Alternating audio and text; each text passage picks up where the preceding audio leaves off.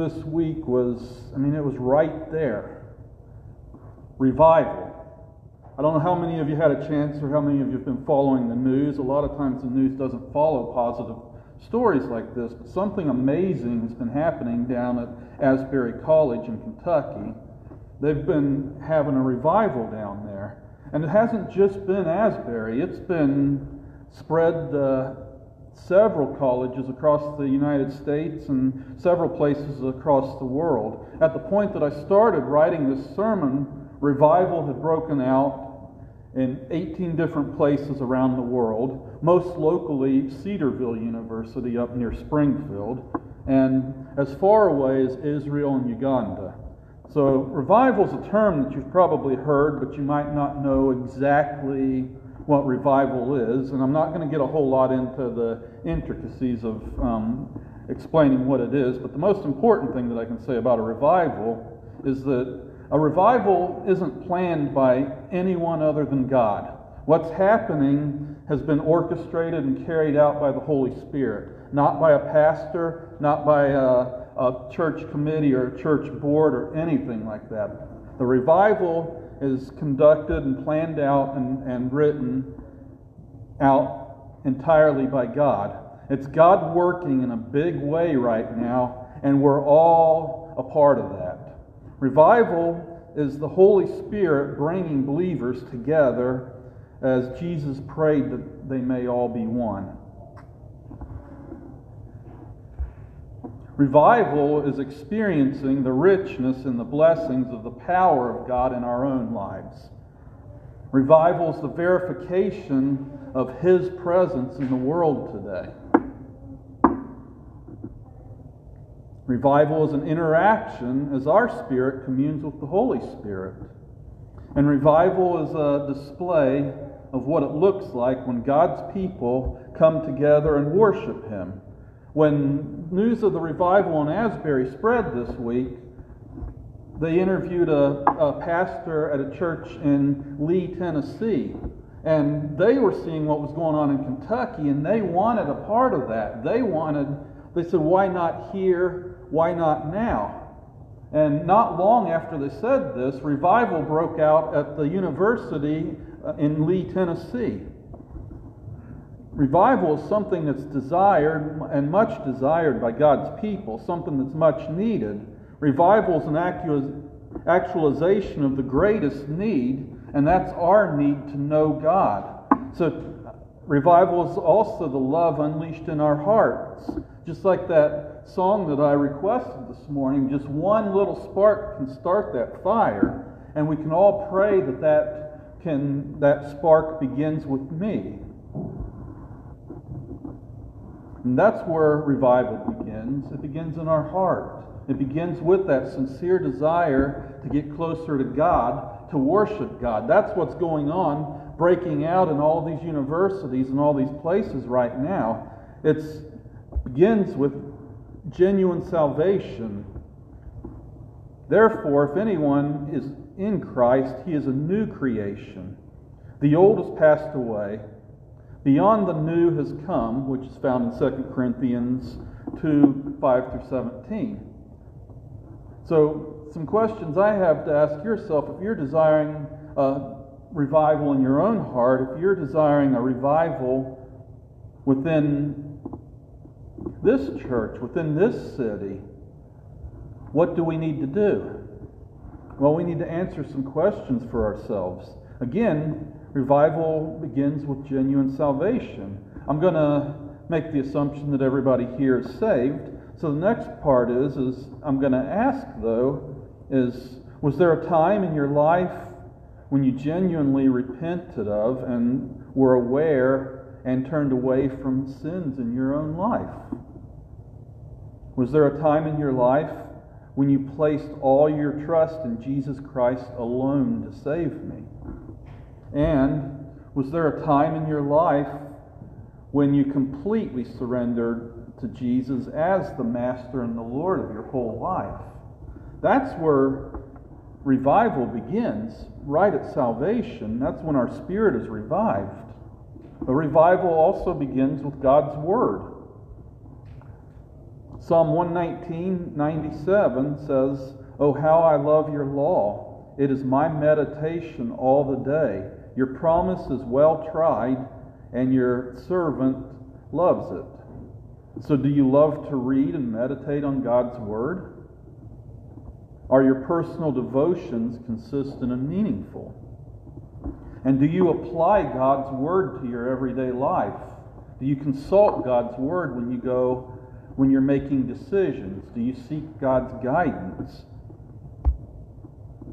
Revival begins with humility. For thus says the one who is high and lifted up, who inhabits eternity, whose name is holy. I dwell in the high and holy place, and also with him who is contrite and lowly spirit. Revive the spirit of the lowly, and revive the heart of the contrite. Isaiah 57:15. Are you quick to recognize and agree with God in confession when you have sinned? And are you quick to admit you're wrong to others? And do you rejoice when others are praised and recognized, but your own accomplishments go unnoticed by people? Revival begins with humility. Revival begins with obedience. And Samuel said, "Has the Lord as great delight in burnt offerings and sacrifice as in obeying the voice of the Lord?" And then Hebrews 13:17 says, "Behold, to obey is better than the sacrifice, and to listen than the fat of rams." Revival begins with our own obedience to God. Do you consistently obey what you know God wants you to do? And do you consistently obey the human authorities that God has placed over your life? That's all a part of a true revival. Revival begins with a pure heart. If we confess our sins, He is faithful and just to forgive us of those sins and to cleanse us from all unrighteousness. When you do sin, and I hate to say it, but as Christians, we're still people, we still sin. Do you confess your sins by name when you become aware of them? Do you call out the sin that you did, admitting knowingly that, yes, that specific thing was a sin? Or do you just say, "Forgive me, I'm a sinner," which we're all sinners, so that's kind of a cop-out. Do you keep a short account of sins with God and confess and forsake as He convicts you? And are you willing to give up your sin for God? As Pastor Mike mentioned just a few minutes ago, this coming week is Ash Wednesday, and we have a service when we kind of square up those accounts and do a little bit of a self-evaluation of ourselves. We have a conscience. We need that conscience to be clear. Revival also begins with a clear conscience. So I always take pains to have a clear conscience towards both God and man, was the words of the Apostle Paul in Acts 24:16. Do you consistently seek forgiveness from those that you've wronged or offended? And is your conscience clear with every person? Can you honestly say that there is no one that I have wronged or offended in any way and not gone back to, that the person and sought forgiveness and made it right? Revival begins with right priorities. But seek first the kingdom of God, and all these things will be added to you. This one might hurt a little. Does your schedule reveal, if you open up that little calendar on your phone, if you open up that little calendar that you might keep, does your schedule reveal that God is first in your life? And for that matter, does your checkbook reveal that God is first in your life? Revival is all about our priorities. about putting God first, about putting God's wants and needs first. That's where we begin. Revival begins with our values, with our personal values. Colossians 3:12 says, "Put on then, as God's chosen ones, holy and beloved, compassionate hearts, kindness, humility, meekness, and patience." Do you love what God loves and hate what God hates? Do you value the things that please God? For example, giving. Lots of gifts given like up here, which is also our witness. Witness to lost souls. Do you value studying His Word? Do you value praying? Do you make time to do those things? Do you have time set aside?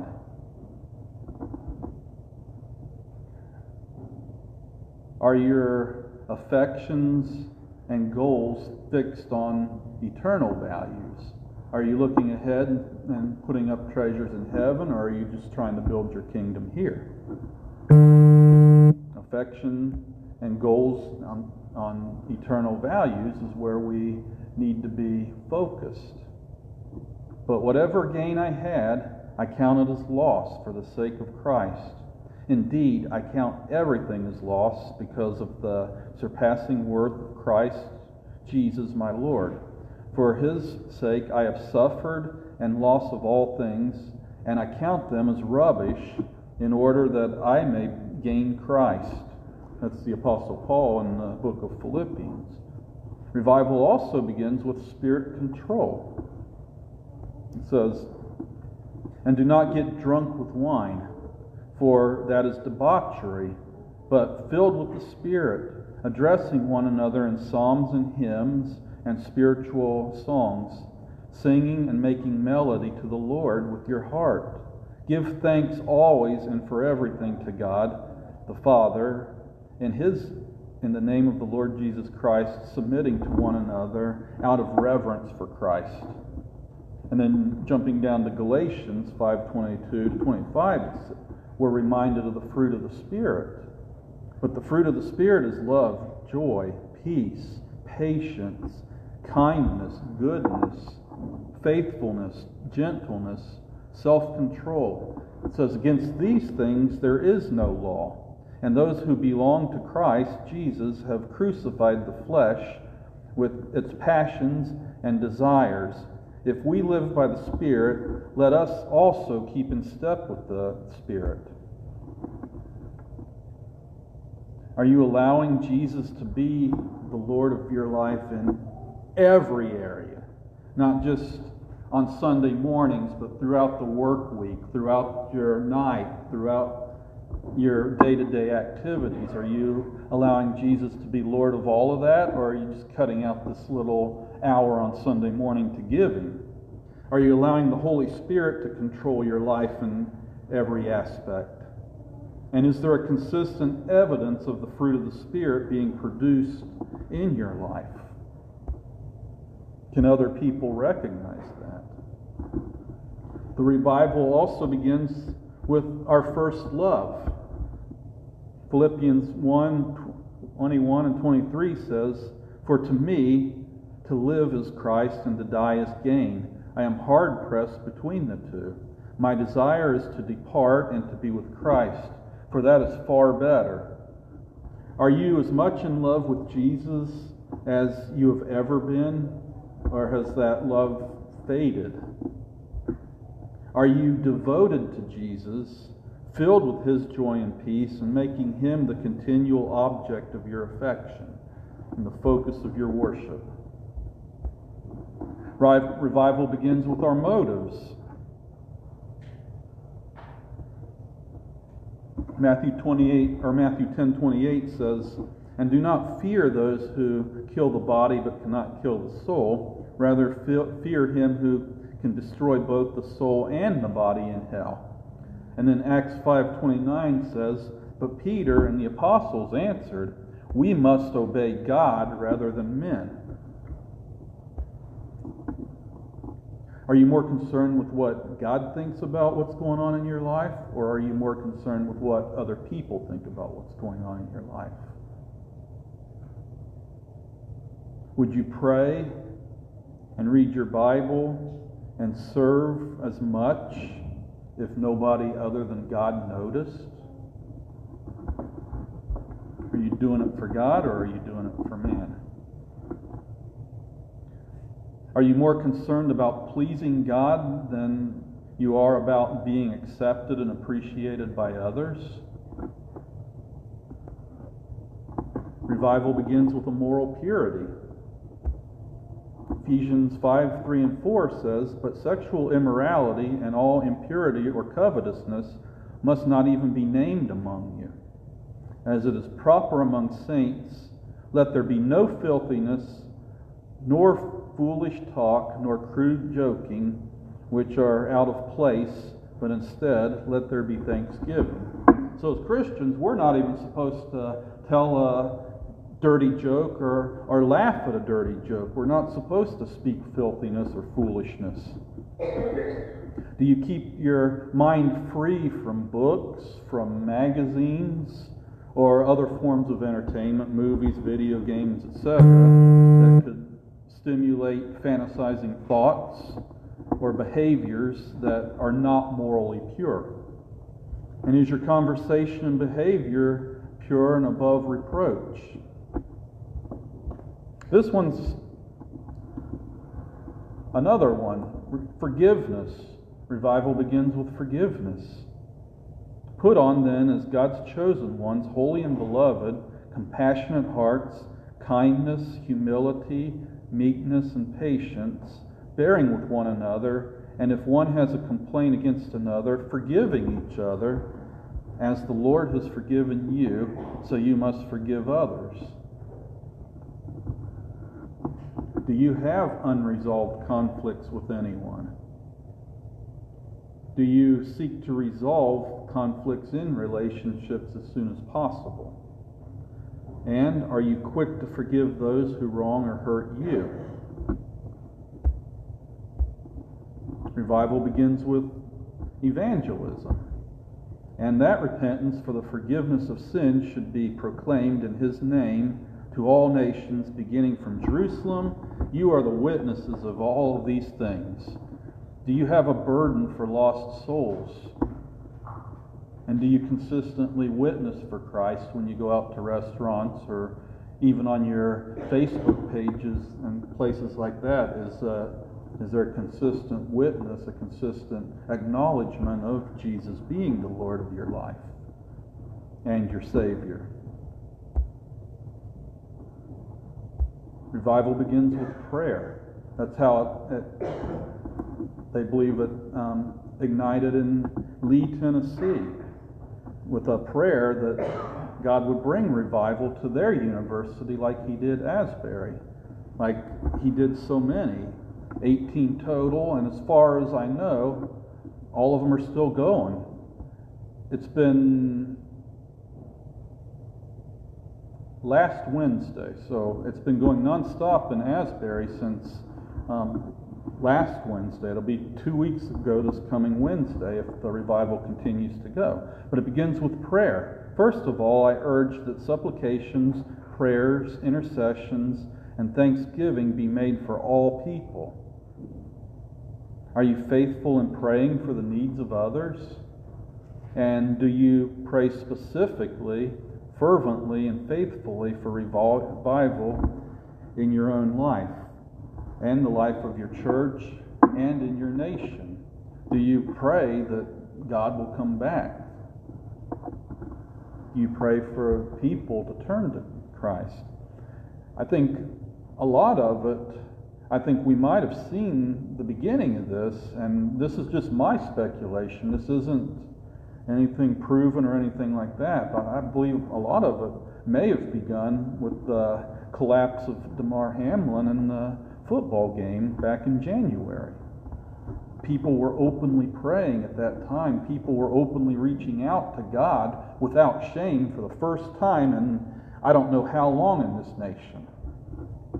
And it kind of continued to grow, and And then revival broke out in Asbury, then in Lee, and then in 16 other places, including Cedarville, not far from here, if you desire to go and be a part of it. Are you faithful in praying for others? Revival is a lot of things, but most importantly, revival is something that begins in your own heart. It's not something we can orchestrate. It's not something that we can plan. We have to just be open to the Holy Spirit's leading as this takes place. And we have to pray for that revival in our own heart, and that it would jump into the hearts of our brothers and sisters of Christ, and hopefully throughout our country and our city and everywhere in between. And with that, I'm going to close in prayer. Lord, we thank you for what we're seeing. We thank you for the words that we're seeing in so many places across our country and across the world right now. We thank you for this revival and for being able to be a part of it.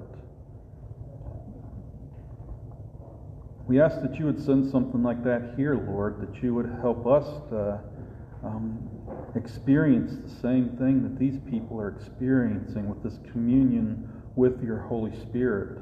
We ask that you would cleanse us and show us the ways that we need to change in order to have this revival in our own heart as well. Lord, I ask that you would help us to continue to grow closer to you, that you would continue to help us to remain faithful and grow more in our faith. And we ask that we would be that light that would inspire others to seek you out. And as always, Lord, we ask all these things in Jesus' precious name. Amen.